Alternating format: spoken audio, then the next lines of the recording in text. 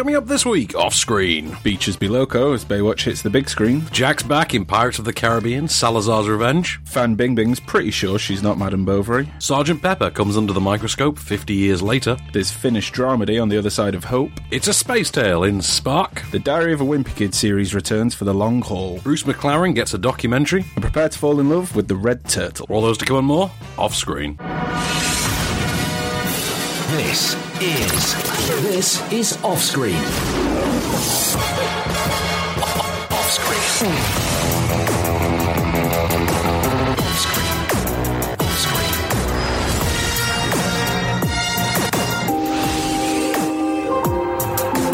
With the latest film news and reviews, this is Off-Screen, the on-screen radio show.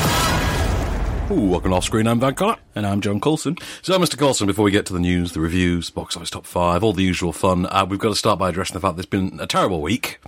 Yes. Absolutely horrible, and not just because there's a new Pirates of the Caribbean movie out, but also there was a terrible terrorist attack In Manchester.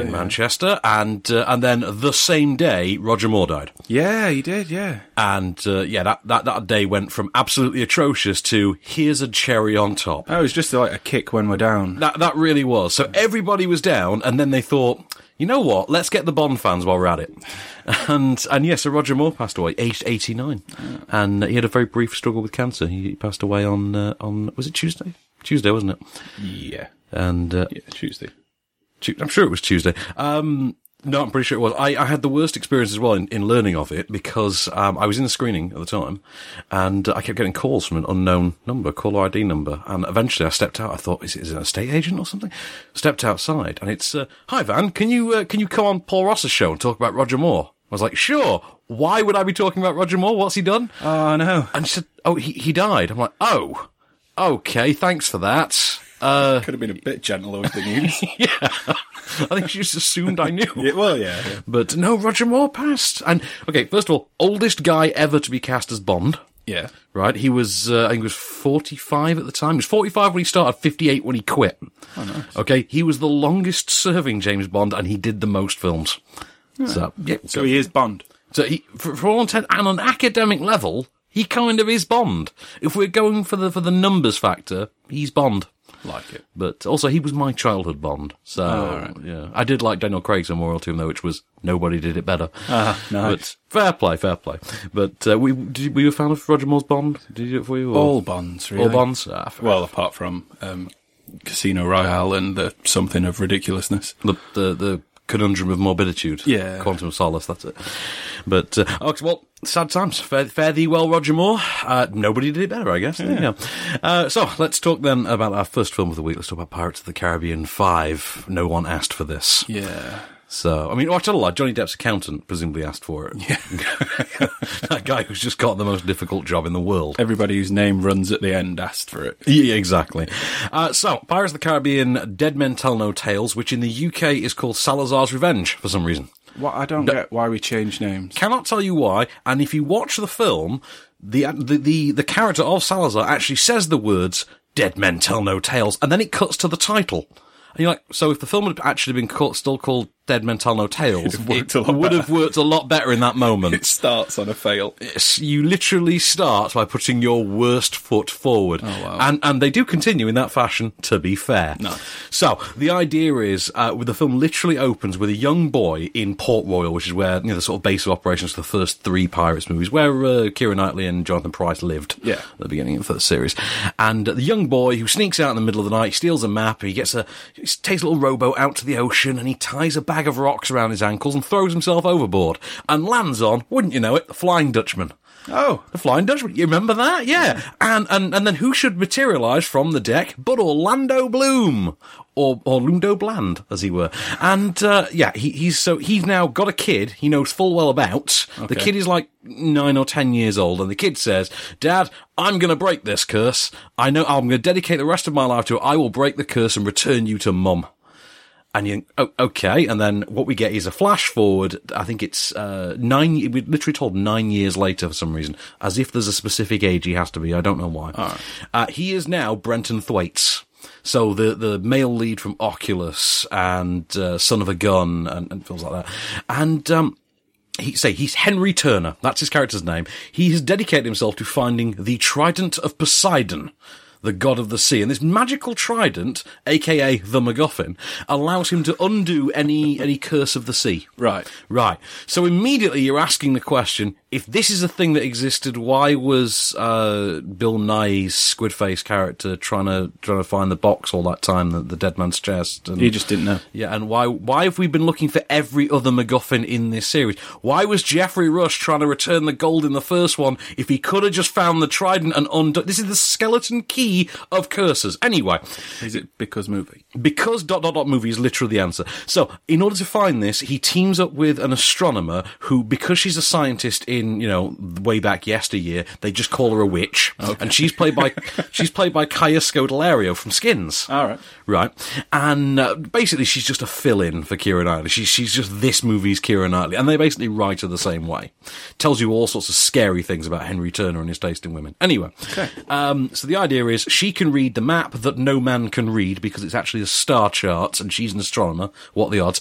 And they team up with Captain Jack along the way, who's fallen on hard times. He's lost his ship, he's lost his crew, and he's still the same guy he always was. He literally is reintroduced to the series, reenacting the heist sequence from the end of Fast 5, where the two cars have the bank safe. Yeah. Yeah, they do that with horses. I was going to say in a car, that doesn't fit. If he turned up in a Chevy Impala, I would have been so much more impressed. But, okay, and in the meanwhile, there is a ghost pirate, played by Javier Bardem, who's, Salazar, Armando Salazar, who has a grudge against Jack because Jack happened to be on board a ship that attacked him once, and he's now a ghost, and he and all his crew are ghosts, and the ghosts can walk on water, and they have ghost sharks. Because... movie. Here's a clip of Johnny Depp cashing a paycheck. Hand me your sword. I don't have a sword. What kind of soldier has no weapons? I'm currently wanted for treason. So not the very good kind then. I'm looking for a pirate, Captain Jack Sparrow. What today is your lucky day? Because I just happen to be Captain Jack Sparrow.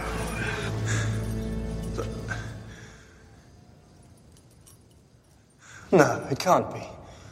I've spent years searching for this. The great Jack Sparrow is not some drunk in a cell. Do we even have a ship? A crew? Pants? A great pirate does not require such intricacies.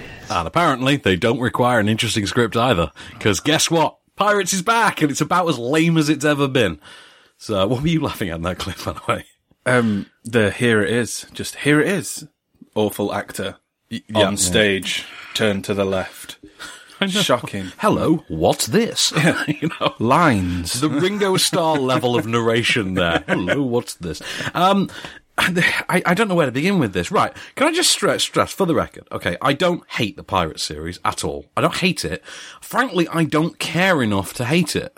I really liked the first Pirates of the Caribbean movie. That was 14 years ago. I really, really liked that first one. That was 14 years ago. It was 14 years ago. The first Pirates of the Caribbean movie was really good. Yeah, it came out of nowhere and it surprised you. It broke the old rule that you should never make a Pirates movie. Because there are two rules of making films, as written by Joe Esterhurst, and those two rules were, 1, never make The Great Gatsby, 2, never adapt The Great Gatsby, and 2, never make a Pirates movie. What's happened? Flash forward a couple of decades, not only do we now have a Great Gatsby movie that people claim to love, and a good meme from it. And a good meme that we all keep using. We also now have 5 of these. And you know what? They've not been any good since the first one. The second and third were a muddled heap of chaos. The fourth one, no one seems to be able to remember. I can't remember it. I was there opening day. I don't remember what the plot was. Something about mermaids and Ian McShane. I think Penelope Cruz was in it, although I can't really... Was it Monica Bellucci? I don't know.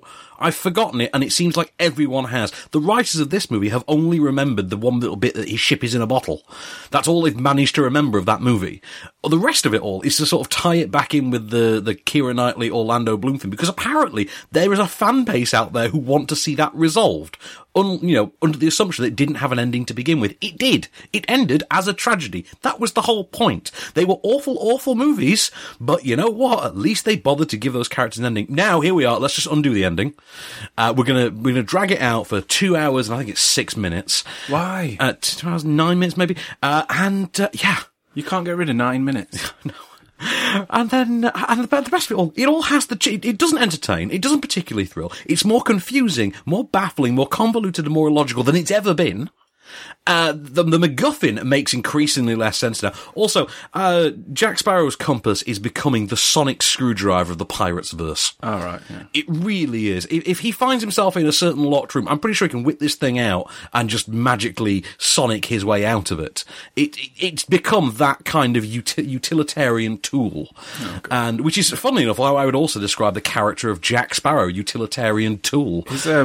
His voice sounds like someone doing a bad impression of his voice in the first movie. Well, that's the thing. The character is a poor impression of the character from the first movie. Always has been. They've never gotten that character right a second time. It only worked the first time around. Yeah. And ever since, that character has noticeably had a steep IQ drop. Between movies 1 and the rest, that character has just dumbed down. I've never been able to understand it. He's gone from being drunk to stupid. He is now actually an idiot. If you remember the first movie, the whole point was he was actually smarter than everyone else he encountered. The whole thing, you forgot one very important thing, mate, Captain Jack Sparrow, and then he would come up with a magically brilliant, convoluted way to escape that you would never have considered. Not now. He does it by dumb luck now, because the writer of Speed 2 Cruise Control seems to think that's what that character should be. And I want to stress that again. This is a $200 million summer blockbuster from Disney starring Johnny Depp, who's receiving an inordinate amount of back-end pay from this, and it's from the writer of Speed 2 Cruise Control. It's based on a ride as well. It's based on a theme park ride. Okay, which is great. The cast are, they're fair enough. I mean, no one needs to be there because the characters don't need to be there, frankly. They all seem to be aware of this. They're phoning it in, but at least it's half decent phoning. The less said about Jeffrey Rush at this stage, the better, because I don't know why they keep bringing this character back for no reason. And I want to point out, this is a film so poorly written that at one point it is a genuine plot point that somebody is named Smith, because that is an unusual name in the Pirates verse. Wow. Seriously. Oh, your name's Smith. Well, I knew someone called Smith. Are you kidding me now? Are you being serious right now? You have actual money in this film, and you're resorting to the idea that there is only a handful of people in the universe named Smith? Really? This series is starting to make the Transformers universe look like it was conceived by Ken Burns. Okay. And I don't say that lightly. I don't say that lightly in the wake of having to sit through a 5th Transformers movie next month. But, yeah, here we are. You know what? If you are one of those people who, for some ungodly reason, enjoys Pirates 2, 3, and 4, then you're probably going to love this, because it really doesn't push the boat out, so to speak, any further than that already did. Nicely but done. If, like me, you're going in thinking, please let this be a return to the first one, where it was actually good and coherent and streamlined and it worked, and it doesn't. I didn't hate it, but that's only because I frankly didn't care enough. So, there you go. Podcast blog? Yeah. So, where do you download the podcast from? Just the iTunes. You download the iTunes stuff. So you can download the extended podcast edition of this show, which, after the end credits, we get all the reviews that we couldn't fit in the radio edit. Yep. And we get the Moment of Cage, and we get more film news, and yeah. That's fun times. Fun times for all. And all you have to do is pop along to iTunes, Acast, Deezer, pick your podcast platform of choice. Do you digital bling yet? Do you digital bling? I don't digital bling. I really should. I'm going to bring it up until you start doing it. Okay, I will look into digital bling. Thank you. With the latest film news and reviews, this is Offscreen, the on-screen radio show. And we're back. And I just apologise, because that's the rant for this week. That's my big rant. All right. Okay. There is another film I disapproved of. That I think was a letdown, given its lineage. But Pirates is, I think it's far and away the worst film out this week. I mean, if it weren't for Transformers only being a month away, it would be the worst film of the next 4 weeks. You can't apologise for a rant and then start another rant. All right, stopping there. I'm stopping there. So, box office top 5? Yeah, let's do it. Number 5. Cookies are for closers. The Boss Baby 3D. Which I liked. It falls apart when they have to go off on an adventure together. But, the little boy and the Boss Baby, that stuff in the house when they're sort of just, brothers quarrelling, I loved that. That was fun. I would merrily have watched that as a movie. We said it last time. Keep the outside the house stuff for the second film that no one cares about. Exactly. Just make it for the direct-to-DVD sequel that nobody's going to say, oh, wait, I forgot. This is it DreamWorks or Fox? There'll be a sequel in theatres. Yeah. There'll be a theatrical sequel, totally. But you know what? At least Alec Baldwin's fun in this, and Steve Buscemi's the villain. And Alec Baldwin and Steve Buscemi, 30 Rock style, they're back together. That's great. There's a little role for Tobey Maguire as well in there, and for some strange reason, somebody hired Jimmy Fallon to voice the dad. But, Jimmy Fallon and Lisa Kudrow are the parents. Oh, Lisa Kudrow, I'll accept. I can tolerate Lisa Kudrow, but I don't like being reminded that Jimmy Fallon exists. Number 4. Snatched. I was waiting for a clip. There was no button. I couldn't know what to do for Snatched. I went through the movie Snatch, and everything was too offensive. Oh, right. But, and that's the thing, actually. Snatched isn't that offensive as a film. I mean, it does rely a little too much on that now annoying Amy Schumer trait of, I will just mention parts of my body repeatedly. Yeah. And you do find yourself wondering exactly why they bothered to get Goldie Hawn, off of her couch for this. To prove she still can. I mean, really, go next door and see Kurt Russell doing something better. And this is a real waste of Goldie Hawn's time. And she has genuine star appeal. She still has genuine star appeal. And she outshines the heck out of Amy Schumer. And Ike Barinholtz is faintly chucklesome. I quite liked Christopher Maloney and Randall Park as well. The weak link, though, is Amy Schumer in an Amy Schumer movie. So go figure on that one. Number 3. Guardians of the Galaxy Volume 2. IMAX 3D. Well, you saw an IMAX 3D, didn't you? I did, yeah.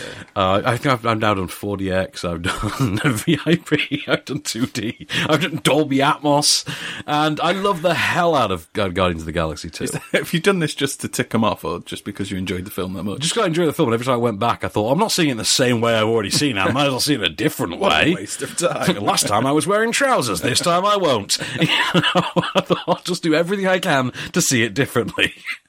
Had no socks this time. And, I love the hell out of it. It's a great sequel. I don't think it's as zippy as the first one. No, but it's still really, really good. And when it's not being zippy, at least it does something with the time. It says, hey, here's some great characters and let's have you actually spend some time with them and learn what makes them tick. I'm cool with that. Yeah, and Drax. And Drax, yeah, because you're a fan of Drax. I love Drax so much.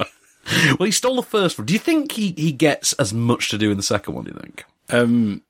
I don't think he's as good, but I think that the reason he was so good was because it was a bit of a shock that he was that good. Yeah, I think we all thought Batista acting? Yeah, we thought, look, just powerbomb someone through a table and we'll be fine. And then he turns up and delivers comedy lines and you think, all right, well played, sir. Tip the hat. Number 2. Alien Covenant. IMAX 3D again. Have you had the pleasure of this one? No, I was going to, and then I heard what you had to say about it and thought, no. Fair enough. There are people who love it and there are people who hate it. It's a really divisive one. Yeah, it is split down the middle. It does seem to have everyone right down the middle, one camp or the other. It's polarising, I believe is the term. But it's great.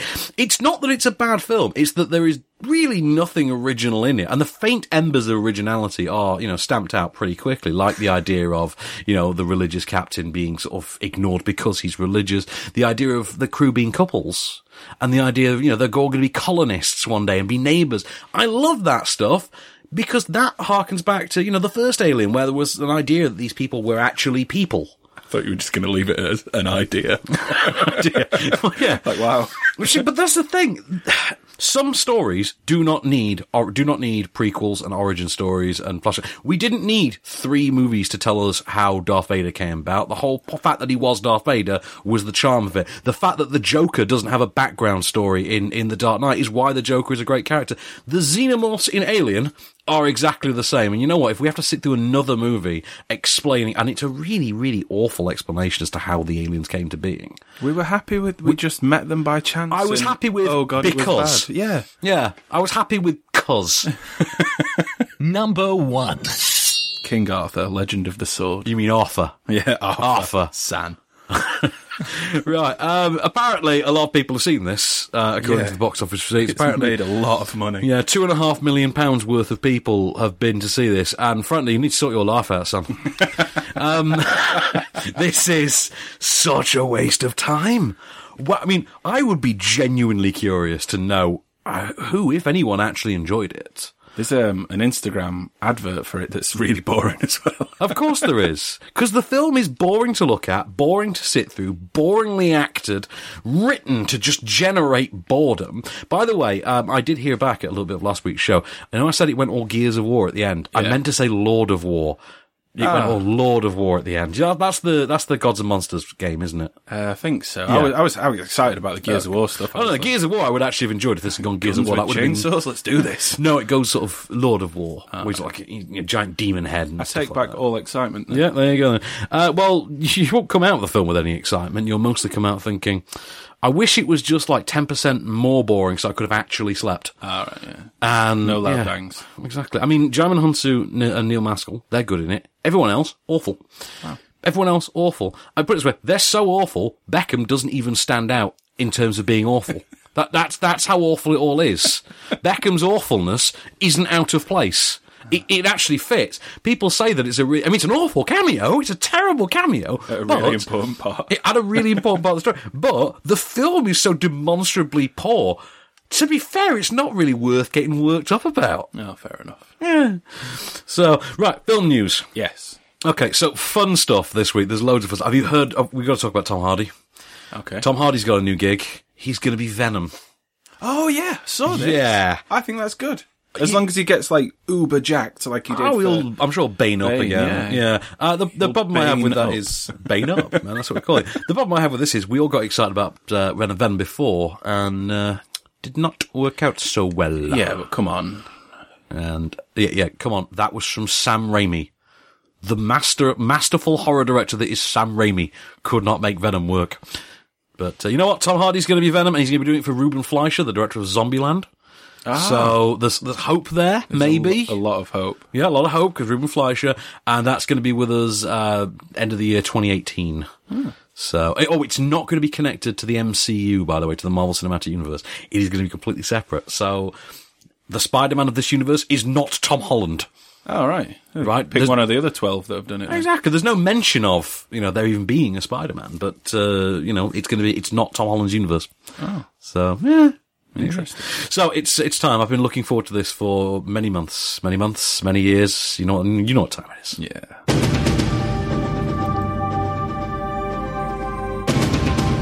It's Baywatch, baby.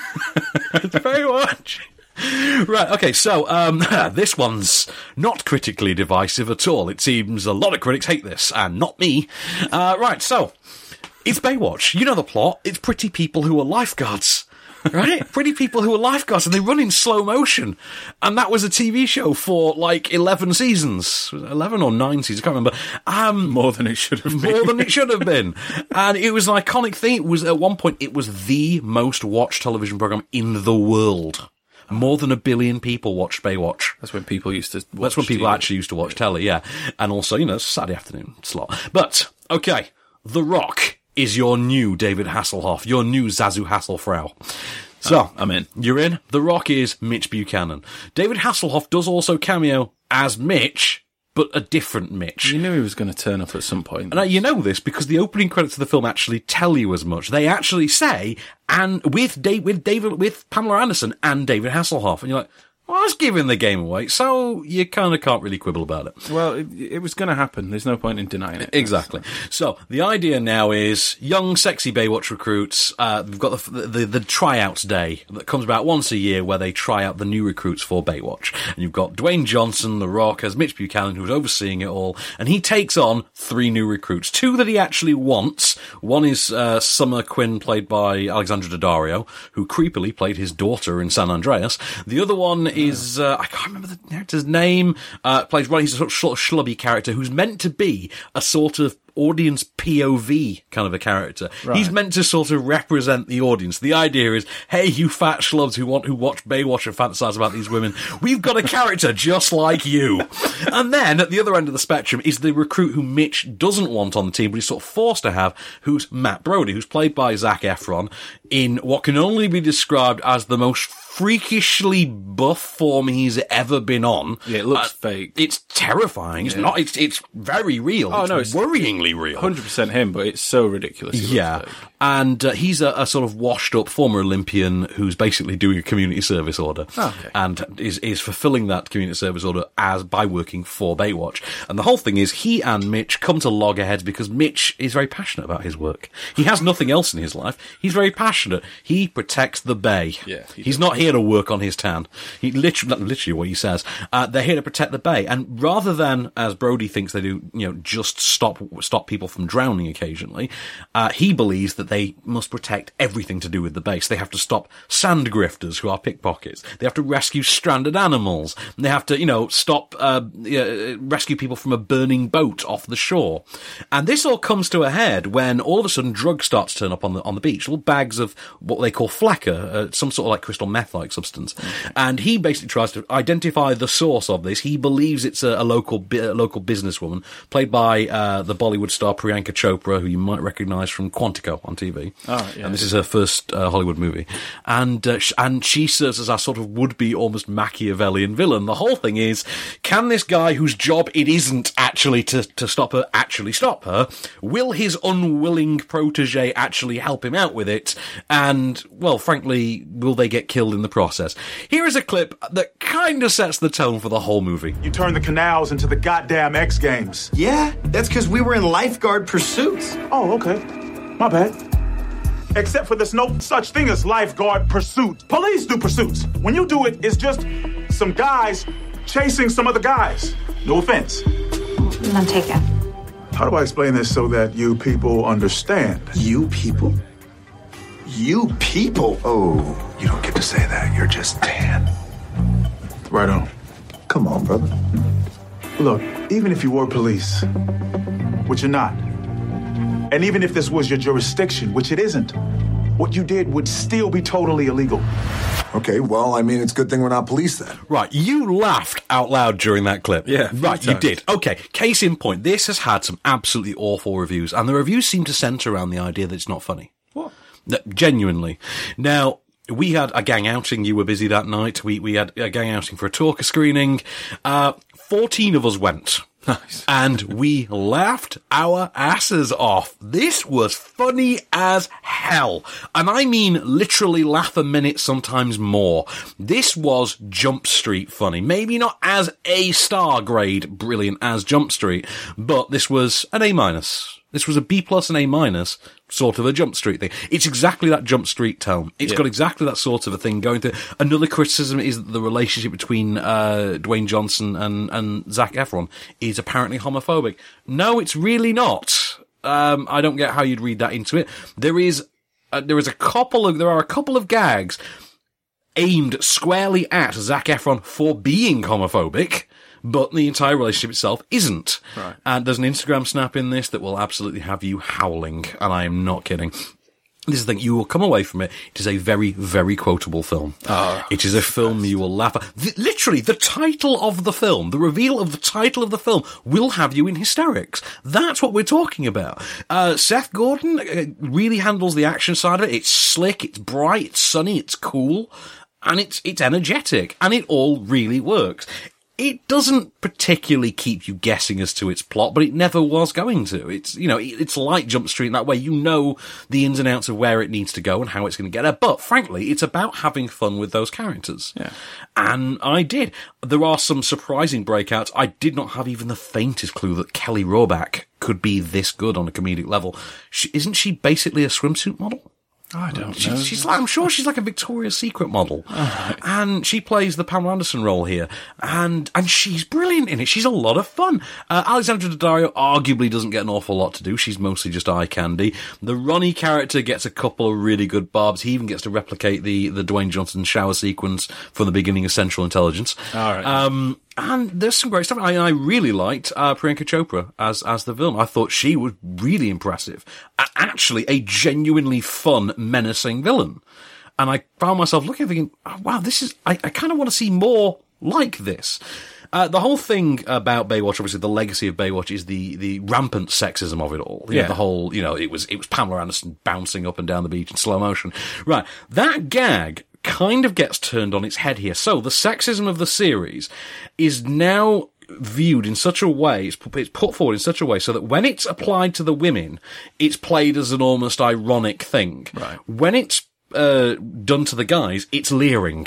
And it's knowingly leering. So actually, they exploit Zac Efron infinitely more, for instance, than they exploit Kelly Rohrbach. Oh, okay. But it's all done very tongue-in-cheek, very sort of, wink, wink, nudge, nudge, bit of an elbow. But they don't quite ram it down your throat. It works. It does work for me. Frankly, I came away from the film at the end of it thinking, you know what? The Baywatch fan in me was loving this. The comedy fan in me had a hell of a time. And the only thing missing for me as the Baywatch fan was, frankly, I just needed one moment where Dwayne Johnson and the guy who plays Garner Ellaby, the cop, turn to each other and say, hey, maybe we should start a detective agency together and solve crimes at night. What do you think? At night. But I'm sold. I loved it. I really did. You will love it. I guarantee you, of all people, will love it. Oh, that's perfect. And given how much you were laughing at that clip, I genuinely I know that for a fact. I was going to say, just the clip had me, so... Exactly. So, don't believe the negative reviews. If you are a fan of Jump Street, you will love this. If you don't like Jump Street, fair enough, don't bother with this, because it obviously isn't for you. But, you don't know how to laugh. Well, yeah, I don't understand people that say it's unfunny, because frankly, I think that says more about their humour than it does the film. I think that just says that they can't quite... I mean, I read one review that said, oh, it's not as good as Chips. To which you just think, stop watching films right now. You're done. No. Stop it. Stop it. No. With the latest film news and reviews, this is Offscreen. My wingman anytime. And we're back, Wingman. So, where to next? The Red Turtle? Red Turtle. Okay, so this is the latest from Studio Ghibli. This was an Oscar... You're looking at me like you don't know. Yeah, because you've done that thing where you say a name to me and you know my... Okay, Studio Ghibli do all the great, the lavish award-nominated, award-winning in most cases, anime movies the last few years. All right, there we go. You know the ones like Spirited Away and films like that. Yeah, this is them. Okay. And this is, we've not got a clip for it because it's a completely silent film. It is all just music and sound effects. This is the story of a shipwrecked man who's basically, he encounters a red sea turtle.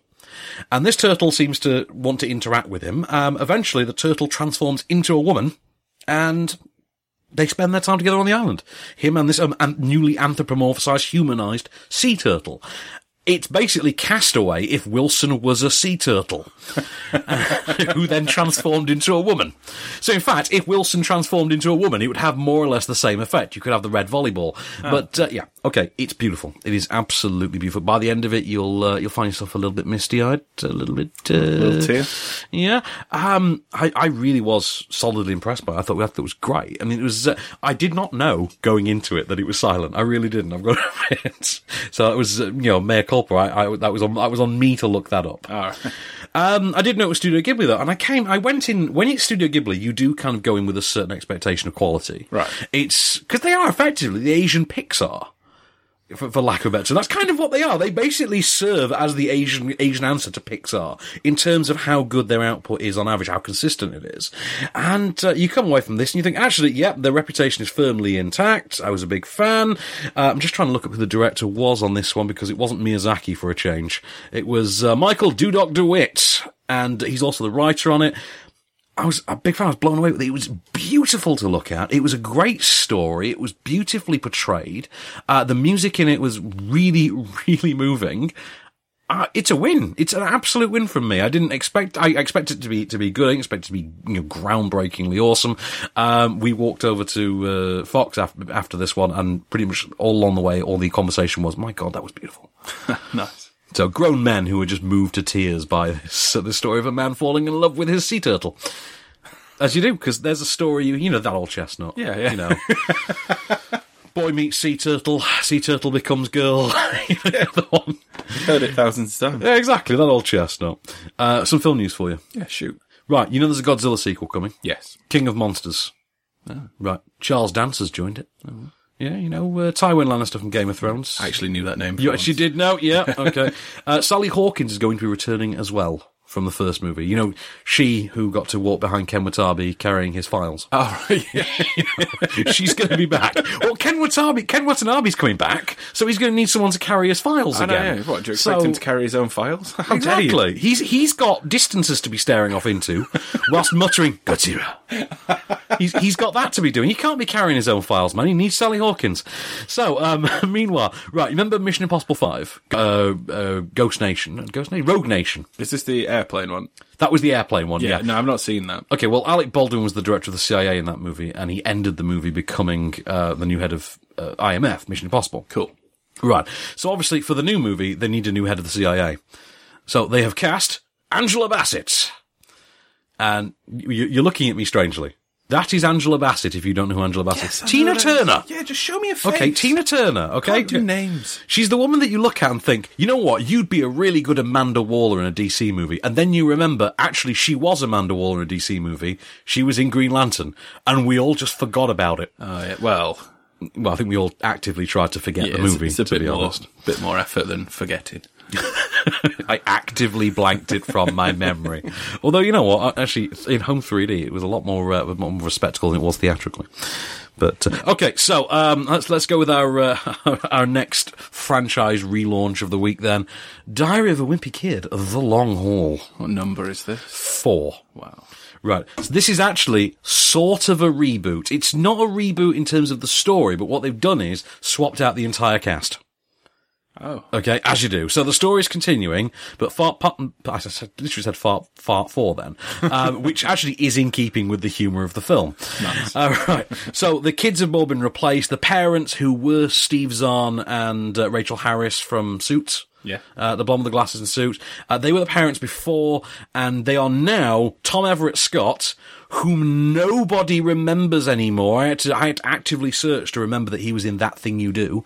And he's the dad, and Alicia Silverstone is the mum. Remember Alicia Silverstone? She was in movies once. Was she Batgirl once? She was Batgirl, yes. So was that the last film she did? No, actually, she was in Catfight earlier this year, which was really, really good. If you remember, I annoyed feminists once on my show talking about Alicia Silverstone. But I know your other half remembers. Anyway, so the idea is now it's coming up to the summer. It's coming up to the end of the school year. The central character Greg, who's the sort of neurotic tween around whom this series centres, accidentally finds himself becoming a viral meme when his older brother Roderick takes a cell phone video of him with a used diaper stuck to his hand and puts it on YouTube, and it goes around his school and he gets a reputation as Diaper Hands. So he decides that in order to sort of disperse this mockery, what he's going to do is, he's a big fan of this YouTube series where there's some fat guy who plays video games and he seems to narrate it for YouTube. And I'm told this is actually a popular thing in the real world. That's a big thing. Right, okay. Because we are clearly staring at the fall of Rome right about now.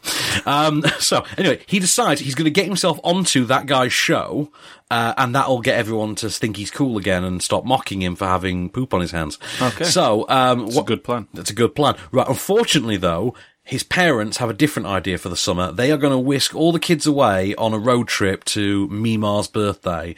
And the road trip just happens to be about 2 stops further along the freeway from this video game expo where this guy's going to be. Can you guess roughly what's going to happen? I think I can. Right, here's a clip that throws another monkey in the works. Stick with it now. Stick with it. A monkey in the works. Yeah, you know what? There's a monkey been thrown in the works. Here's a clip. Who's ready for the great Heffley road trip? Can I get a woot woot? Woot woot! Go Mom! Dork. I'm texting. Oh no devices on this trip. What do you mean? This is an unplugged road trip. No phones, no iPads, no internet. Everyone, hand over your devices. You tricked us! This is totally not cool. You want me to read? I'm reading text. What's the difference? Mm-hmm. Right, so where to begin with this one? First of all, I actually like the Diary of a Wimpy Kid movies. Have you seen any of them? No. Right, okay, I think some of them are on Netflix. They're not brilliant movies by any... I'm not going to watch it. Fair enough, but they're not brilliant movies by any stretch of the imagination. But they're actually quite entertaining for what they are, which are these sort of aimed at young kids, but actually designed in such a way that the parents can watch them. They're not stuffed with gags to amuse the parents, but they're entertaining enough to the parents. You think, okay, this is pretty cool. And I respect the hell out of that, because why not? I'd rather have that than have something like Shrek, where they're making overcompensation jokes about the size of buildings, which is just weird and shouldn't be in a kid's movie. And then you have something, so then the other end of the spectrum, you have this fourth one, this reboot, as it were, which also happens to be the first one to actually have its script written by the original author of the books. So Jeff Kinney, who wrote the books, has actually written the screenplay for this as well. And it's really noticeable that this is so much more crass and juvenile and cartoonish and childish than any of the previous three were. The last one I particularly liked. Dog Days I actually really liked. The cast that they've replaced them with have no real charisma at all. I'm starting to think that when the former cast departed, they took all the charm of this series with them. And, I mean, take for instance Rachel Harris from Suits, who played the mum in the previous three films. She brought a bit of charm to the mum role. She was always a bit stern, a bit neurotic, but she had charm. Alicia Silverstone's just shrill and annoying, and frankly, so bad in this that it's actually on par with her Batgirl performance. I'm not even kidding. Suit me up, Uncle Alfred. We are talking about that level of just awfulness. That level of badness, man. And you get to the end of it all, and you're thinking, I kind of don't remember most of the film. I remember you've ticked the boxes, A to Z mechanics of a road trip family movie. That's fine. I remember there was a weirdly overblown Psycho reference in there, where they referenced the shower scene from Psycho, which, spoiler alert, also has to involve someone pooping. And, oh, wow. Yeah. And by the end of it all, I came away thinking, please don't do any more. Please. I want this to be like that season of Scrubs where they replaced all the cast. That one that we just don't talk about and we forget. Yeah. That's what this is. This is Scrubs the intern years. Let's forget about it and move on. If you're a fan of the series, odds are you're too old for this movie anyway. With the latest film news and reviews, this is Offscreen, the on-screen radio show. And we're back and dancing. Are you upset because I've referenced that era of Scrubs now? Yeah, I was, yeah. I'm sorry, man. I love that show. Actually, funny enough, referencing Scrubs, that's what the Dwayne Johnson and Zac Efron relationship in Baywatch is a lot like Dr. Cox and JD. Ah. Even down to the nickname thing, which I won't... Wait, don't you mean Turk and JD? No, I mean Dr. Cox and JD. Right, cool. Even down to the nickname thing, which I won't spoil for you. Oh, Nubian. But, yeah, like that, where he used to call them girls' names. Yeah. There's something like that. I will not spoil it for you, but it's hilarious. Never. And but you know what? What do I know? Because apparently the film isn't funny. So yeah, despite the fact that I took 14 people, it had a 100% hit rate with the 14 people we went with. So what do they know though? They're not critics. Calm down. So I'm just annoyed. Right. Okay. Do you want to have a piece of film news and then the other side of the hope? Yeah, please. That's exactly what I want. So a bit of film news first and foremost then. Right. Ooh, Mamma Mia's getting a sequel. I didn't want this news. I didn't either. Right. If you were going to make a sequel to Mamma Mia, what would you call it? What would your title be for a sequel to Mamma Mia? Bear in mind, it's a film that doesn't need to exist anyway. What would the sequel be called? I don't know. Nobody wants this. It's actually called Mamma Mia, Here We Go Again. Oh yeah, that is, yeah, sorry. Yeah, to which you think, wow, okay, that's like Edge of Tomorrow level stupidity. Live, die, repeat, and repeat. But, yeah, so Mamma Mia, it's going to be filming later this year. It's going to be aimed to be released next year. Loads of people are returning. We're going to get some new ABBA songs. Not new ABBA songs, obviously, but ABBA songs that weren't used in the first one. And apparently reprisals of fan favourites. Oh. So presumably, the song Mamma Mia will return. Yeah. But, yeah, I was never a fan of the first one. The only thing I really makes it noteworthy for me is just the fact that Pierce Brosnan is an awful, awful singer. That's all anybody ever says about it. It's true. It really is. I cannot believe that's actually a thing that exists. And, it's like the entire movie of Colossal. I just can't believe that exists. Except in an opposite way, in a bad way. Colossal, it's a good way. Mamma Mia, bad way. So, let me talk about the other side of Hope real quick, which is a Finnish dramedy. That great subgenre that we have now. the Finnish dramedy subgenre, as it were. Right, so this is the story of two guys. This is the story of two men. One is an aging travelling salesman. Wickstrom his name is, and one day he gets into an argument with his wife. He decides, you know what, I'm done with this, leaves his wife, bins his job, and goes on a binge of just drink and poker, of all things. Wins a shed load of money, and decides with his money, as you do, to buy a restaurant. So he decides to pursue his dream of owning a restaurant, a fledgling, sort of struggling restaurant. And then you have the other central character, Khaled, who's a Syrian refugee who finds his way through, a perilous journey to Finland, loses his beloved sister along the way, and basically ekes out a living as an illegal. He's told he can't stay in the country. They're going to kick him out. Right. And so one day he encounters Wickstrom, basically at the side of the dumpster behind the restaurant. The two get into with the most hilariously brief fist fight you've ever seen. Actually, a brilliantly visceral comedic fist fight. And Wickstrom agrees to take Khaled on as one of his kitchen staff. He buys him a fake ID, gets him fake papers and everything, and basically tries to give him a life. And it's about how the impact they have on one another's lives. And we don't have a clip, obviously, because it's all in Finnish. All right. Yeah. But yeah, this is really something. I have to pull this up on the iPad because I cannot for the life of me remember this name, and I apologise because I'm going to pronounce it wrong. This comes to us from Aki Kaurismäki, who directed Le Havre a few years ago. I remember he directed Le Havre. Well, I think you did all right with the name. But Aki Kaurismäki, yes, I did it. Yes, I did it. Thank you. Right, great performances in the centre there. Great supporting cast. One of whom I could have sworn was in Game of Thrones, but no, he wasn't. He just looks like he was in Game of Thrones. That's it. I laughed as often as I was moved by it. And in that way, that I think it reminded me in some ways of, you remember Intouchable a few years ago? Did you ever see that one? I don't think I did. That was the French movie about the quadriplegic guy who took in the street hustler as his carer. Oh, right. It's now getting remade with Bryan Cranston and Kevin Hart. Oh. Yeah. And it reminded me of that in the way that it could be hilarious and it could be very heartfelt at the same time. This has the same kind of thing going for it. It's very tightly shot, really solidly put together. The script is touching. The script is hilarious. I really, really went for it. I really liked this film. I came away from it just thinking, okay, this needs to be more marketed. This needs a bigger crowd, because I feel like if you could... I mean, there's an inevitable remake on the cards. I was going to ask. Inevitable English language remake. Are they going to butcher it, though? Oh, I dare say that by the time it becomes Saeed from Lost and Tom Wilkinson remaking it for an American audience, I'm sure, they'll have lost a lot in translation. Okay. But, I'm kidding, it'll be Dev Patel. But, you know what I mean? But, yeah, I loved this. This was great fun. It was great fun, but also quite harrowing at times, quite moving in others. Really went in a direction I did not think it was going to go towards the end. I thought, oh, wow, okay, that's quite a brave narrative decision, and I'm surprised you went there.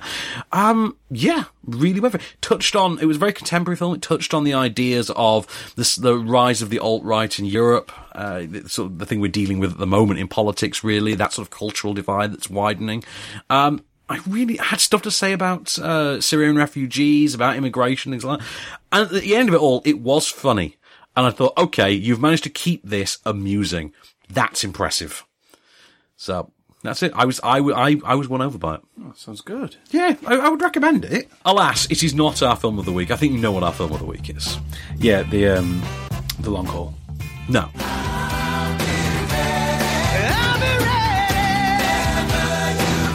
I've been waiting a long time to use that. So, we're not going to have a show next week. We're taking a week off next week because it's a bank holiday. There's only 3 films being press shown. There is a 4th film that isn't being press shown. And some sort of majestic lady. Some wondrous wench. I don't know. Meanwhile, though, there are films out, though. There's Doe, there's After the Storm, there's My Life as a Courgette. We will be reviewing them the week after, though. Okay. Which, of course, you won't be around for. This is the end of your tenure. This is the end of your stewardship. Kicking me out. We filled the case. Now we're going to empty it out and get the original case back. It's fun while it lasted. And but it has been nice for you to step in. You've effectively Robert Patricked our X-Files. Oh, beautiful. But yes, I went network TV for you. You are the Robert Patrick to our David Duchovny, which I think makes me Scully. But I think that makes me Scully in that equation. So say no show next week. We're going to review those 3 films the week after. But that week that we're back, there are other things to review. We will have to review Wonder Woman, I suppose. But you don't have to. I mean, it'd be a bad call if you didn't. It's a bad call, Ripley. No, bad call. But we have got interesting stuff like The Shack that week. Is that about Shaq? It's not about Shaquille O'Neal, sadly. I think it would be great if it was, though. I'm out. We've got Woody Harrelson in Wilson. We've got My Cousin Rachel, starring Rachel Weisz. Go figure. We've got Norman, the moderate rise and tragic fall of a New York fixer, starring Richard Gere. Everyone keeps calling it Norman. I don't know why they've shorted to that. We've got Dermot Todd, brackets Destiny. We've got The Berlin Syndrome. We've got Destination Unknown, as we pull in for some gas. Sorry, I went a bit haphazard then. And we've got the first instalment of what's going to be called The Dark Universe. We've got Tom Cruise's The Mummy. Oh, yeah. Yeah, this is the start of the cinematic universe. So we've got all those to come and more.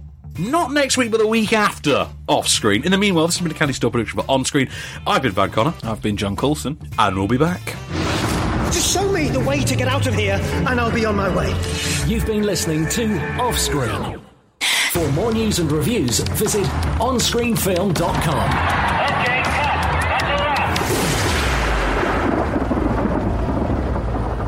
And I said, look, man, I ain't going to jail for you or anybody. Podcast extras.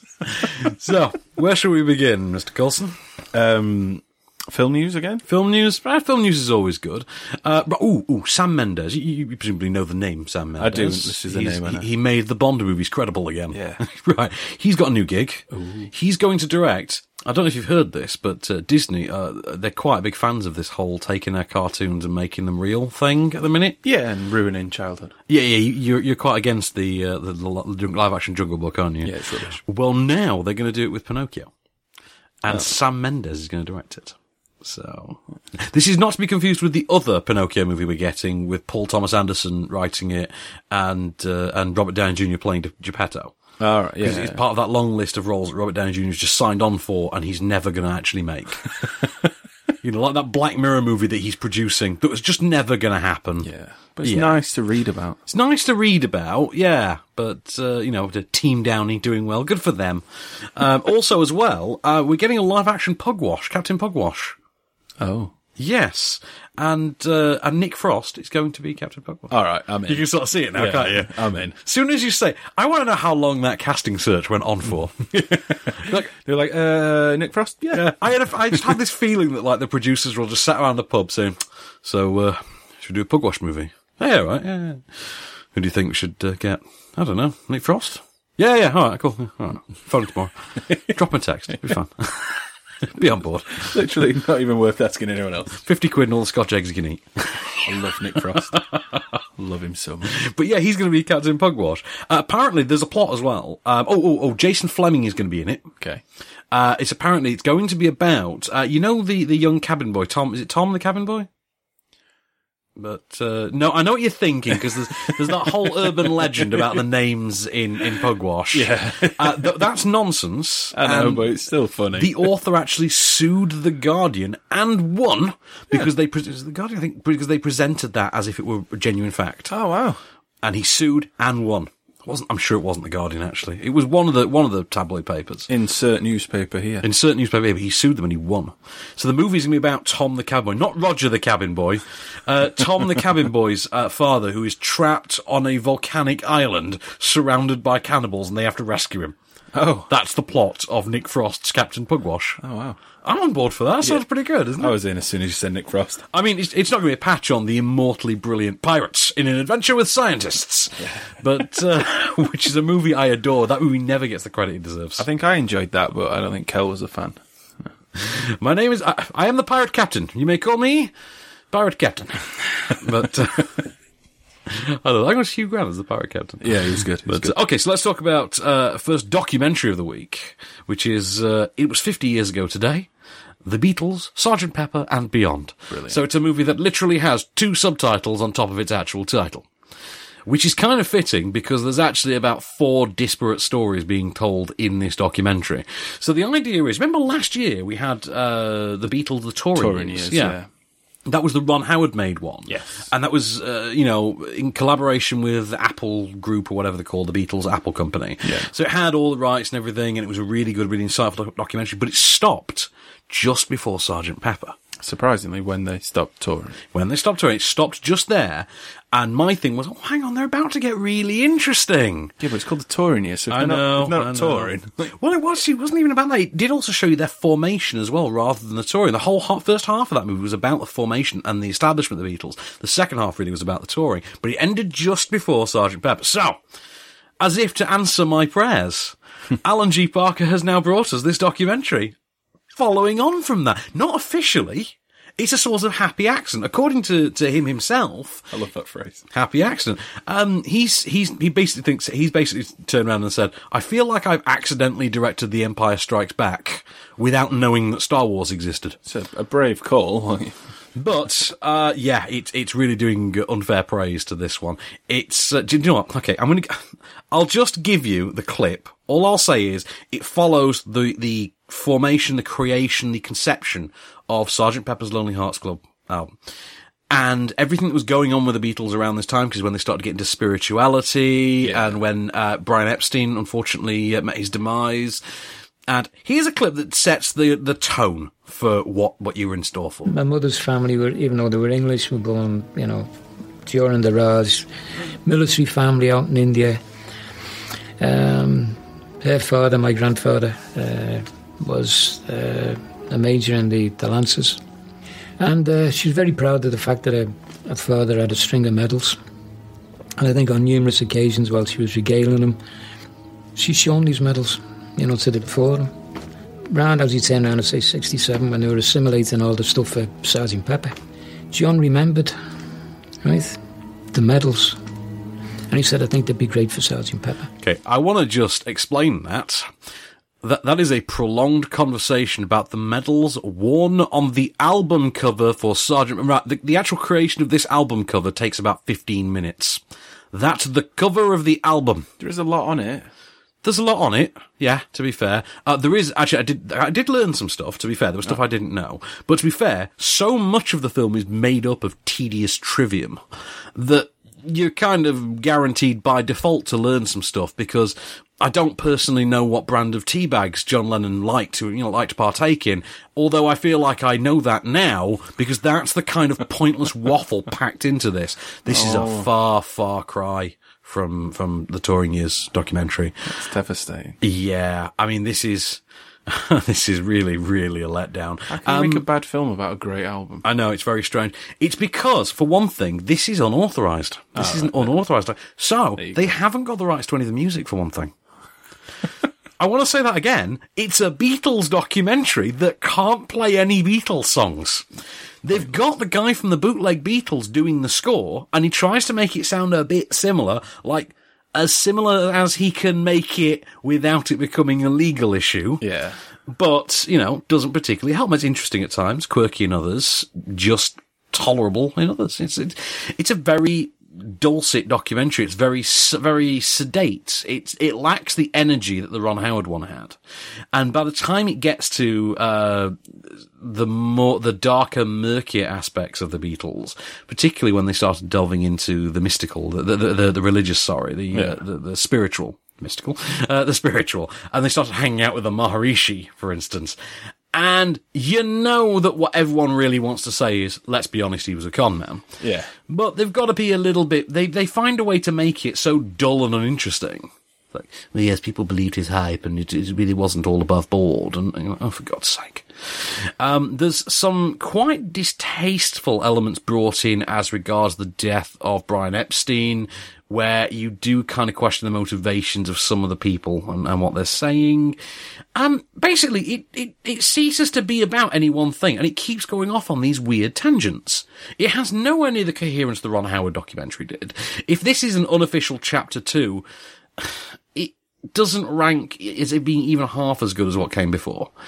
At the end of it all, you come away thinking, I don't think even Beatles completists are going to be particularly bothered by this. It's really not got a lot going on for it. It feels like the kind of documentary you see rushed onto streaming services. Yeah. Like when you there see... There is quite a few Beatles ones like this. Exactly the one. Like, oh, look, there's a documentary on Metallica. But they've got no rights to Metallica, and they've not interviewed anyone from Metallica. And, it's just that guy that used to run the coat room for Metallica, and some guy who unpacked the drums once. in 1989. You know, that kind of thing. Yeah. Yeah, there's a lot of that going on. Yeah, that's upsetting. There's little trivia. They do try to sort of restructure the legend of John Lennon and Paul McCartney slightly with what they claim to be the reality. But the problem is, it's done again in such a sedate and uninteresting way that it's going to have no effect whatsoever. They try to paint it actually that Lennon was the dull one. Right. And McCartney was actually the revolutionary. To which you can't help but think, yeah, I wonder which one of those two is still alive. Yeah. I wonder who couldn't fight their corner. Mm-hmm. Yeah, wonder who couldn't argue that one. There is also, very noticeably, and this is very odd for a Beatles movie about this period, right, a near complete absence of Yoko Ono. She's brought up about twice. And you find yourself questioning exactly why. And I'm not going to read too much into that, but I'll just tell you that's the sort of level you're playing on here. Yeah, that's really disappointing. That is really disappointing, and because I would love I would love someone to do give the Beatles the O.J. Made in America treatment, where they just do a 10-hour long, just give us a 10-hour long 5-part, 2 hours a throw documentary about the Beatles. Get Apple Corp on board, interview everybody, and done. Yeah, that I would love to see. Yeah, but this, if the idea is to keep this thing going in installments, officially or unofficially, it's not worked out very well. Swing and a miss. Swing and a miss. And yeah, I was disappointed. I was very disappointed by it.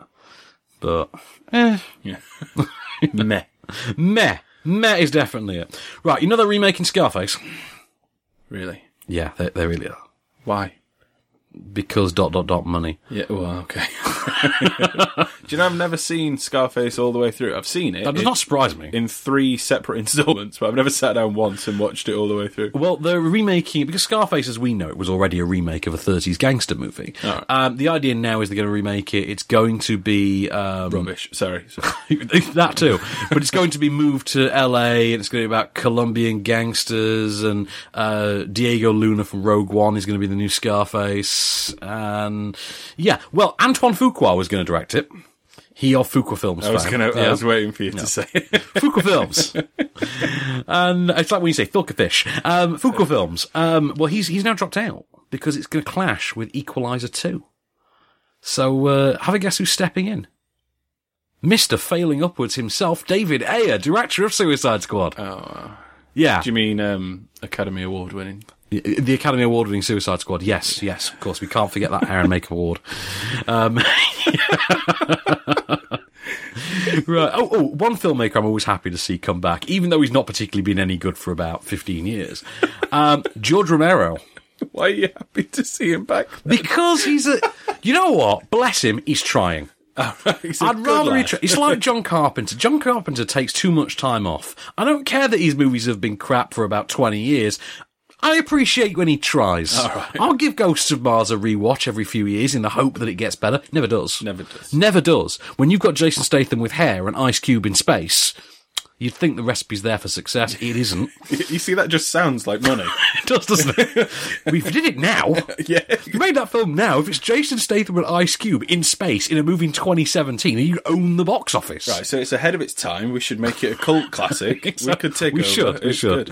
But George Romero's coming back, and he's doing another of the Dead movie.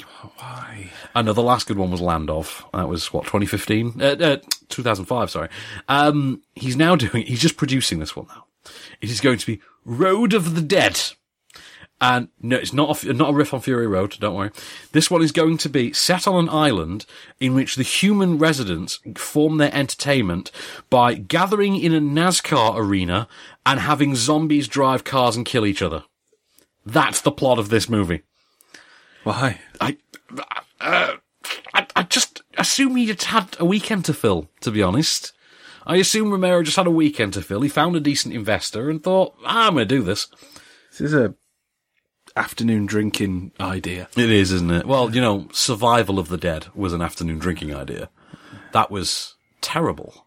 That was the one about an island of people. I think they fed the zombies beef. That was the whole thing or something. It was terrible. It was an absolutely awful movie. But Make of it what you will. So, speaking of absolutely terrible movies, can I talk about Spark: A Space Tale? Yeah, I mean, it's not the best introduction, but yeah, go for it. So this is one of those cheap and cheerful animated films that quite clearly has been cooked up by some French animation house and been given an English dub cast. Right.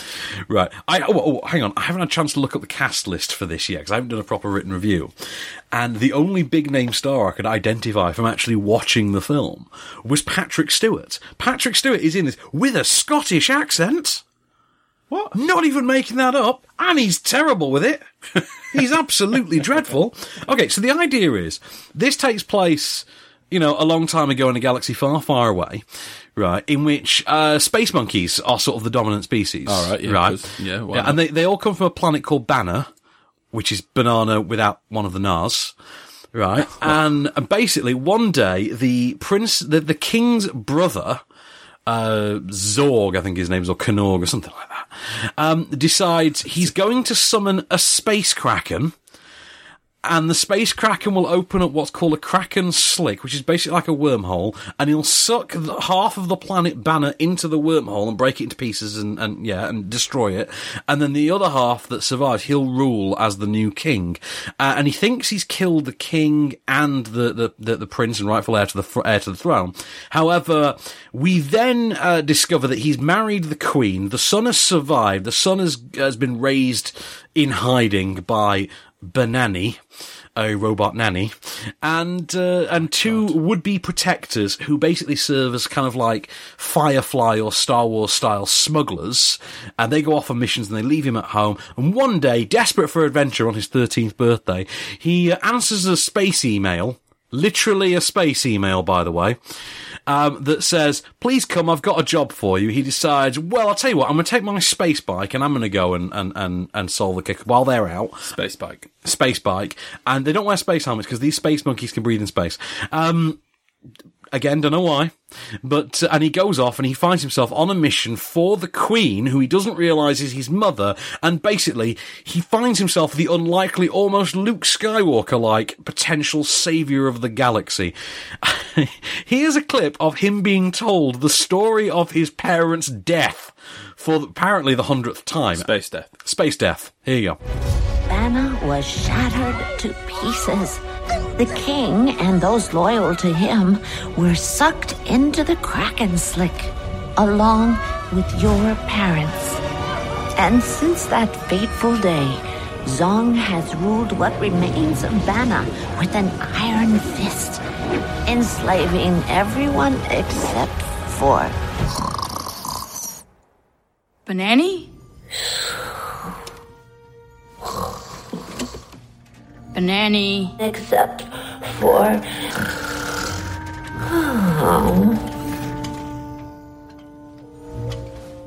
Except for me, Chunk, and Vix. Right, you kind of get the tone from there. It's all quite...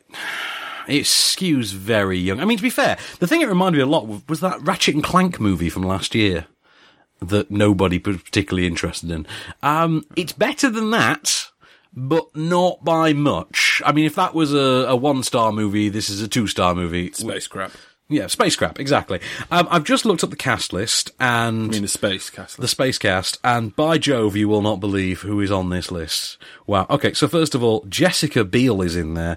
Susan Sarandon is in there. Hilary Swank is in there. I thought you were going to say Clinton for a second, then I was like, what? Hillary Clinton. Well, she's got nothing better to do anymore. But, yeah, it's not got an awful lot going for it. I mean, it seems to have modelled itself quite heavily on Ratchet and Clank, to a lesser extent Star Wars A New Hope, possibly Force Awakens in there, I don't know. Never quite has the realisation that they think it does. The big name sort of introduction of Patrick Stewart does not land in any way successfully, and actually you feel quite bad for Patrick Stewart. Does it float off into space? Put it this way, the whole film is lost in space. Yeah. Kaboom! Yeah. There we are. I don't know, if you showed this to a 6-year-old, show it to your nephews, they might enjoy it. Is it if you're a fan of monkeys or you're 6? Yeah, exactly. If you're a fan of monkeys or you're 6, this is the film for you. Sounds like a space swing and a space miss. A space swing, space miss. It's gone right down the wormhole. It has. Oh. That's what we got. We're purely down. It's in the event horizon. That's what it is. I'm out. But film news. Did we talk last week about Event Horizon? You mocked me quite a lot for Event Horizon. So. No, there's news about Event Horizon. Ooh. Right, okay. Event Horizon, apparently, was originally test screened as being 135 minutes long. Okay. Right? The film that you and I know and love is 95 minutes long. So. I don't think I could take more of it, though. Like, terrifying. Yeah. So it turns out, yes, there was more. Yes, it was cut after negative test screenings.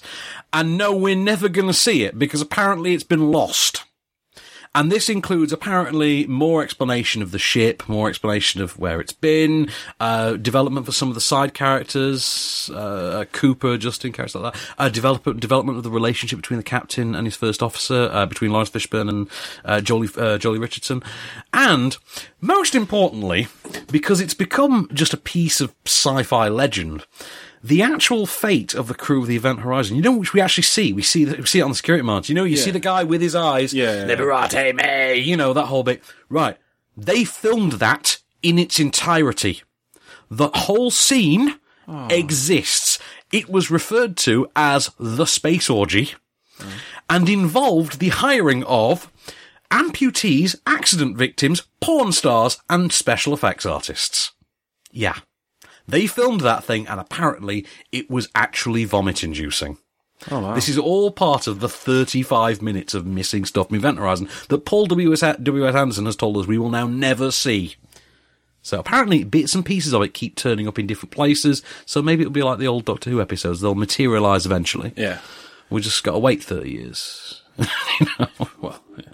But yeah, there is more Event Horizon out there. I mean, that's good news and bad news. Yeah, imagine. I mean, remember your reaction to seeing the regular version. Exactly. What would an extended one be like? I know, yeah. That's awesome! But, okay, I want to chuck a quick review in for McLaren. We'll do Madame Bovary first, which is Chinese film starring Fan Bingbing. This is Bingbing Fan or Fan Bingbing. It seems to be used alternate ways. This is it's kind of a satirical story. It's about a Chinese woman whose husband accuses her of being unfaithful, and she has to kind of challenge what he's saying. It's also about the difficulties in attaining a divorce in contemporary China. What you've actually got is this really clever sort of satire about the double standards and the treatment of women in China, which, even without looking into it too much, you probably already know there's a lot of double standarding going on there, and women aren't particularly treated well. Yeah. Let's just say that. The film actually is quite slick. It's presented in almost a 4:3 ratio, but as a shape. So a third of the film is shown through a circle. The next third is shown as a square, and then it becomes another circle. And it's an interesting choice. Is there any need for that, though? There's no need for it, although the experimental style, the use of this experimental style has been quite well realised, as in they've actually managed to design the actual frame of what they're doing, position their cast, and actually stage the shot within the circle. Yeah, all right. So when you've got a group of people gathered around, this group of people happen to fit very snugly within this circle, for instance. Just like, well, you can't have put a circle stencil around the camera, so yeah, how's that worked? But okay. And it is really something. Fan Bingbing is genuinely great in it. I was quite impressed by her performance. I laughed a few times. I did at other times think, wow, someone's got to get in trouble for this, surely. It's one of those you can't quite believe they've done it. A lot of really? A lot of, oh, yo, you didn't kind of moments. Like, someone's getting a sack thrown over their head and shoved into a van. Those kind of moments. Yeah, I really liked it. So it's very much an art house release. It's entirely in Chinese. But I did think there was something really to it. I think it's going to find its audience more when it hits, red label DVDs, when it becomes the art house label home entertainment choice of the week, which thankfully with these foreign language films, the art house releases, they don't take long to appear on those, on DVD. So. And they've got a place, so it's good. Well, yeah, and they've got services like Mubi and Curzon, where they've got these stream platforms where they do find their audience quite quickly. Yeah. So, fair play. But I do recommend it. It's quite a good one. So, let's see what's else in the film news before I move on to McLaren, which is the final one of the week. Yeah. And I'd be honest, I'd more or less forgotten McLaren because I saw it last week. All right. And the embargo on me, so I couldn't say anything. But, okay, so let's talk about the Dark Universe, because we mentioned it briefly earlier with The Mummy. Okay, so this Monsters Universe thing that Universal are doing, it's now officially going to be called the Dark Universe. You know, like we have the Marvel Cinematic Universe, and we've got the DC Extended Universe, and we've got the Hasbro Cinematic Universe coming, and we've got the Conjuring Universe, and Space Monkeys Universe. And the Space Monkeys Universe, which I hope we never see another installment of. Now we're going to have Dark Universe. So to start with The Mummy, it's now been confirmed that Johnny Depp and Javier Bardem are going to play the Invisible Man and Frankenstein respectively. It's also been confirmed the next one in the series after The Mummy is going to be Bride of Frankenstein, which Bill Condon, who directed Beauty and the Beast, is going to direct. They've not cast Bride of Frankenstein. There was a rumour it was going to be Angelina Jolie for a while. But Javier Bardem will be Frankenstein. That's cool. Whether that means the monster or the creator, though, not quite sure about. I'd imagine the monster. Either or, though. But yeah, but I mean, Johnny Depp as the Invisible Man, that kind of works. I just remember, do you remember the old TV show, The Invisible Man? Are you thinking of the one with Neil Morrissey? No. Okay. No. Because, less said about that one, the better. But, that's behaving badly in my ass. No, but he actually did that. He also did something about making beer, so. Yeah, he did, yeah. But, but the thing is, as well, all these films are going to be connected. Right, initially at least, until they get to their big Avengers movie, which I'm assuming could be just Van Helsing.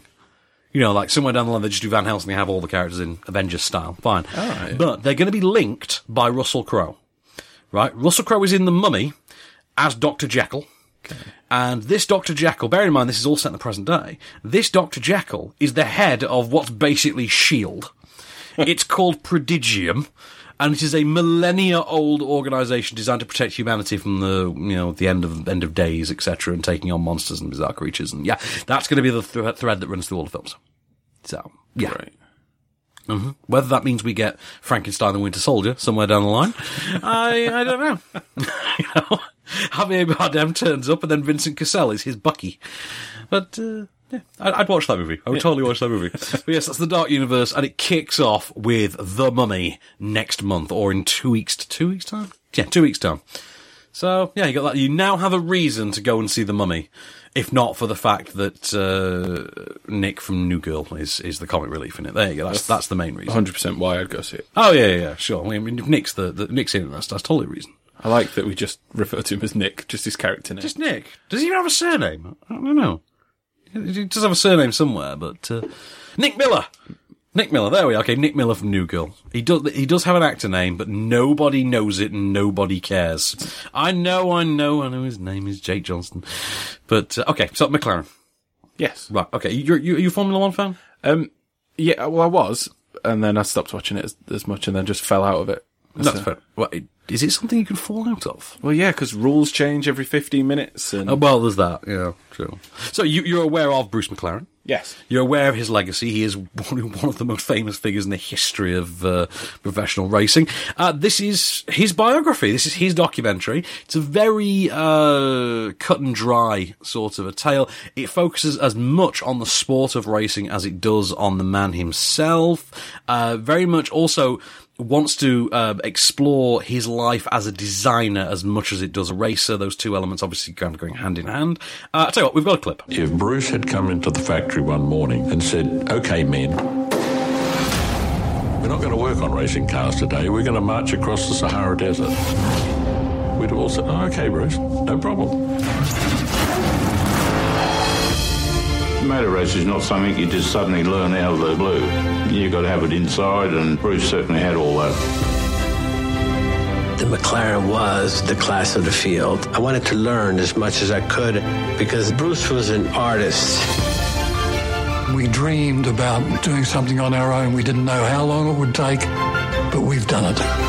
So, if you're aware of Formula One, if you know the ins and outs, you kind of you know you're on firm ground here. It's very much made for you. It's not one of those documentaries that feels like it belongs, in the space between races on Sky Sports Formula One, which is usually my complaint with a lot of these sort of sports related biography movies, like that Calzaghe one, like last year. That was that kind of thing. This has a little bit more going for it. It's not quite Senna. It's not a character piece like Senna was. Senna was so good. It really was, and the problem is that has set the bar really, really high. There were a lot of complaints at our press show that it wasn't as good as Senna, and you do kind of feel like it's not meant to be. It's a very different thing. McLaren has a very different position in the hearts of racing fans than Senna did, because obviously very different achievements. Because of how technical, because of the engineering side of McLaren, how technically heavy that is, the film does have a very engineered feel to it. The film does have a very mechanical sensibility to it at times. Having said that, there's some quite touching talking head moments. Everyone seems to have quite a favourable opinion of him. Yeah. Even when they've got less than favourable things to say, like he seems to have been quite the perfectionist, understandably so. The man built the McLaren. Yeah. But people had complaints about it, but it's all done in good spirits. There's no mudslinging or anything like that. It's quite engaging. It's not something I think, though, that's going to win over anyone who has no interest in Formula One. Right. If you have even a passing interest, though, you're fine. Yeah.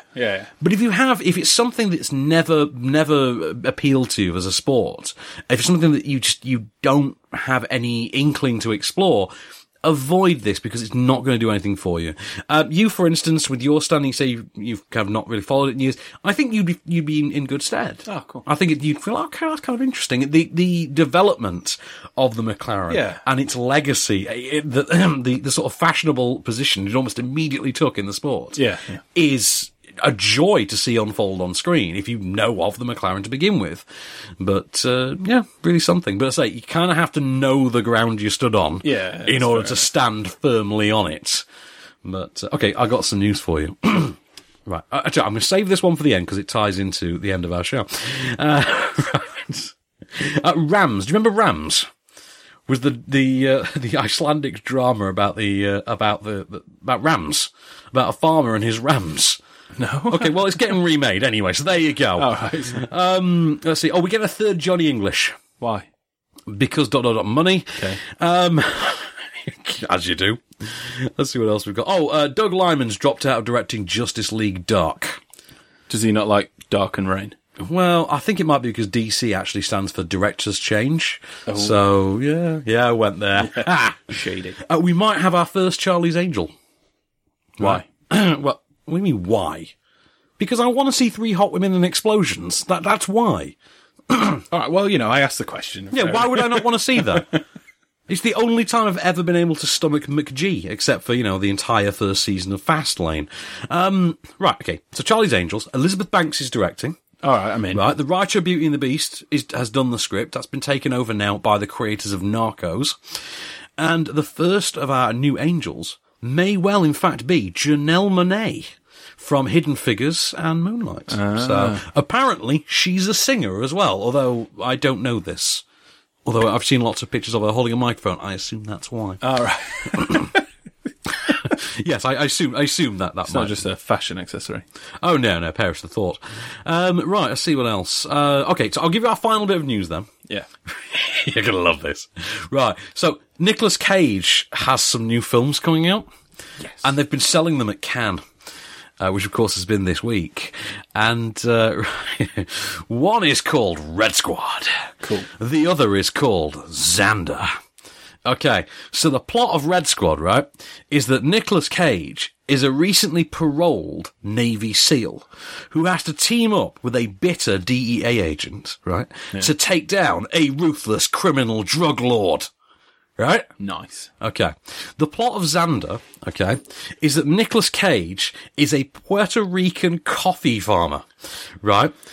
Oh my God. Who has to team up with the local rogue cop to take down a villainous, ruthless criminal drug dealer. Wow. Yeah. And on that note, here it is, your moment of Cage.